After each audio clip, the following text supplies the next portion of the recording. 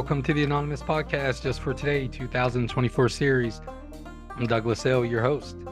This podcast is a commentary and discussion of Narcotics Anonymous literature, aiming to enrich the recovery experience of those who are on this beautiful journey. This podcast should not replace contact with your sponsor, your involvement with step work, or participation in the fellowship. Please use this podcast as an additional resource toward our collective growth as addicts in recovery. This podcast does not represent NA, is not affiliated with NA as a whole. We're simply addicts seeking recovery, nothing more, and for sure, nothing less. Now let's get started. Hi, my name is Bas and I'm an addict. My clean date is January 26th, 2018. I attend meetings in the Netherlands Eindhoven area, and my home group is the Narcotics No More International Meeting in Eindhoven. And this is just for today for February 10th. Fun. In recovery, our ideas of fun change. Basic text, page 107. In retrospect, many of us realized that when we used, our ideas of fun were rather bizarre. Some of us would get dressed up and head for a local pub, and we would dance, drink, and do other drugs until the sun rose. On more than one occasion, gun battles broke out. What we then called fun, we now call insanity. Today our notion of fun has changed. Fun to us today is a walk along the ocean, watching the dolphins frolic as the sun sets behind them. Fun is going to an NA picnic or attending the comedy show at an NA convention. Fun is getting dressed up to go to the banquet and not worrying about any gun battles breaking out over who did what to who. Through the grace of our higher power and the fellowship of Narcotics Anonymous, our ideas of fun have changed radically. Today, when we are up to see the sunrise, it's usually because we went to bed early the night before, not because we left the club at 6 in the morning, bleary from a night of drug use. And if that's all we have received from Narcotics Anonymous, that would be enough. Just for today, I will have fun in my recovery. Thank you. Hi, welcome back, everyone. This is February 10th. Fun.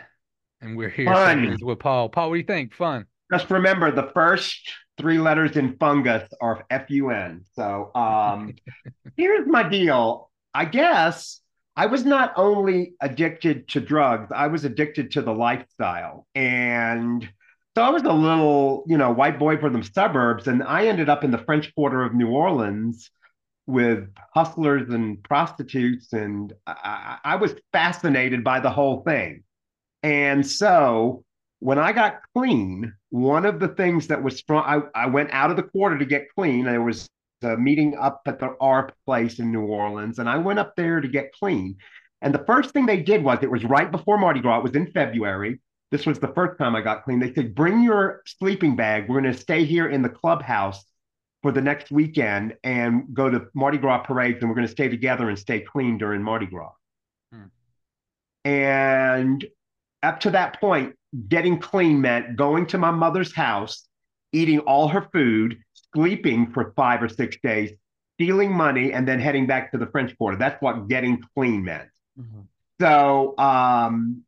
So I brought my sleeping bag, and we slept at the R place and went to parades. And that was my first thing of how the unity of Narcotics Anonymous can, first of all, help me stay clean and can make what seems like impossible fun. And so, listen, you can't stay clean on Mardi Gras and sleeping bags forever, but you can stay clean on the fun of the fellowship for a good long while. What I hope for everybody, because I relapsed after 3.5 years, is that you experience the fun of NA and the fellowship, and then you get to the program and you start working the steps and doing all of that stuff as well. Because that's, for me, how it worked, was to have both the fellowship and the program. And both of those things working together is a much better deal. Yeah, But Paul. here's the thing that's happened now, that has happened is I've changed, and a good movie night with takeout food. This is also a function of age, but a good movie night is just as good for me as getting all dressed up and going to the club. Now, the first four years I was clean, I did not go to bars anymore because listen, and for a gay man, that was a big ask because gay bars were the one place we were safe to go up to another man and ask him to dance or to have sex or whatever the thing was. So it was not just a place for fun. It was a place for safety. It was a place for meeting people who were Yeah, a like, lot of social interaction, right? yeah. I Yep. mean, I listen. I may get feedback for this, but I equate to gay bars as churches are to the African American community. They were places where we gathered in safety to plan our whatever we were going to do. So to give that up for 4 years was a big ask. And I did it because I wanted to recover and I was scared. Now the great news is after time, I went back to the gay bars with a whole group of addicts after a convention, and I found out it was okay if I go in the right frame of mind, a way to get out, and all those things. But it was 4 years before I even attempted that. So if you're not going to bars, it's okay to not go to bars. You can stay clean. That's Yeah, I'm good. glad you put that in context, Paul, because sometimes like we hear about like, especially looking in on the fun piece, and we'll get to that here in a second. Like we have a fucking blast.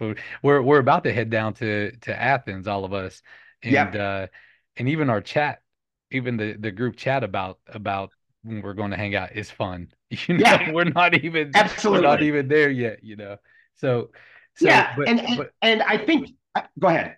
yeah, I'm glad you put that in context about waiting until you have a foundation in recovery, waiting until you're saying, "Hey, look, I have awareness of if I'm tempted to use, then I can get the fuck out. I have a plan in place, and stuff like that."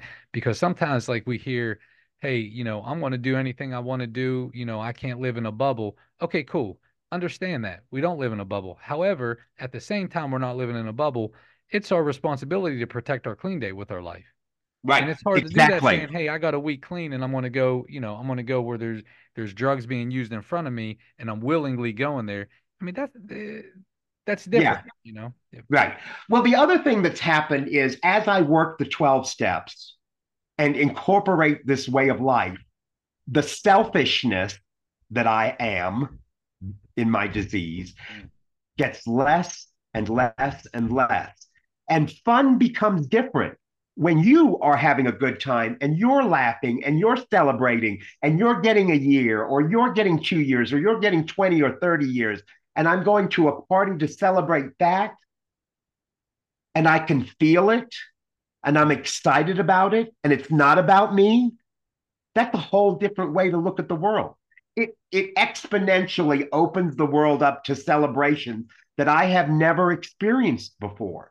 Mm. If it wasn't about me or for me, then I don't need it. That's how I arrive at Narcotics Anonymous. After step work and my character defects get less, and I work an eighth and ninth step, and I feel comfortable in my own skin, and I start to have a conscious contact with the God of my understanding, and I'm being of service to addicts around me. When I see you having something celebrated, it touches my heart like it had never been touched before because I am open to that. And that's what the 12 steps of Narcotics Anonymous, one of the many things that has come from it, is that ability to celebrate your joy, not just my joy.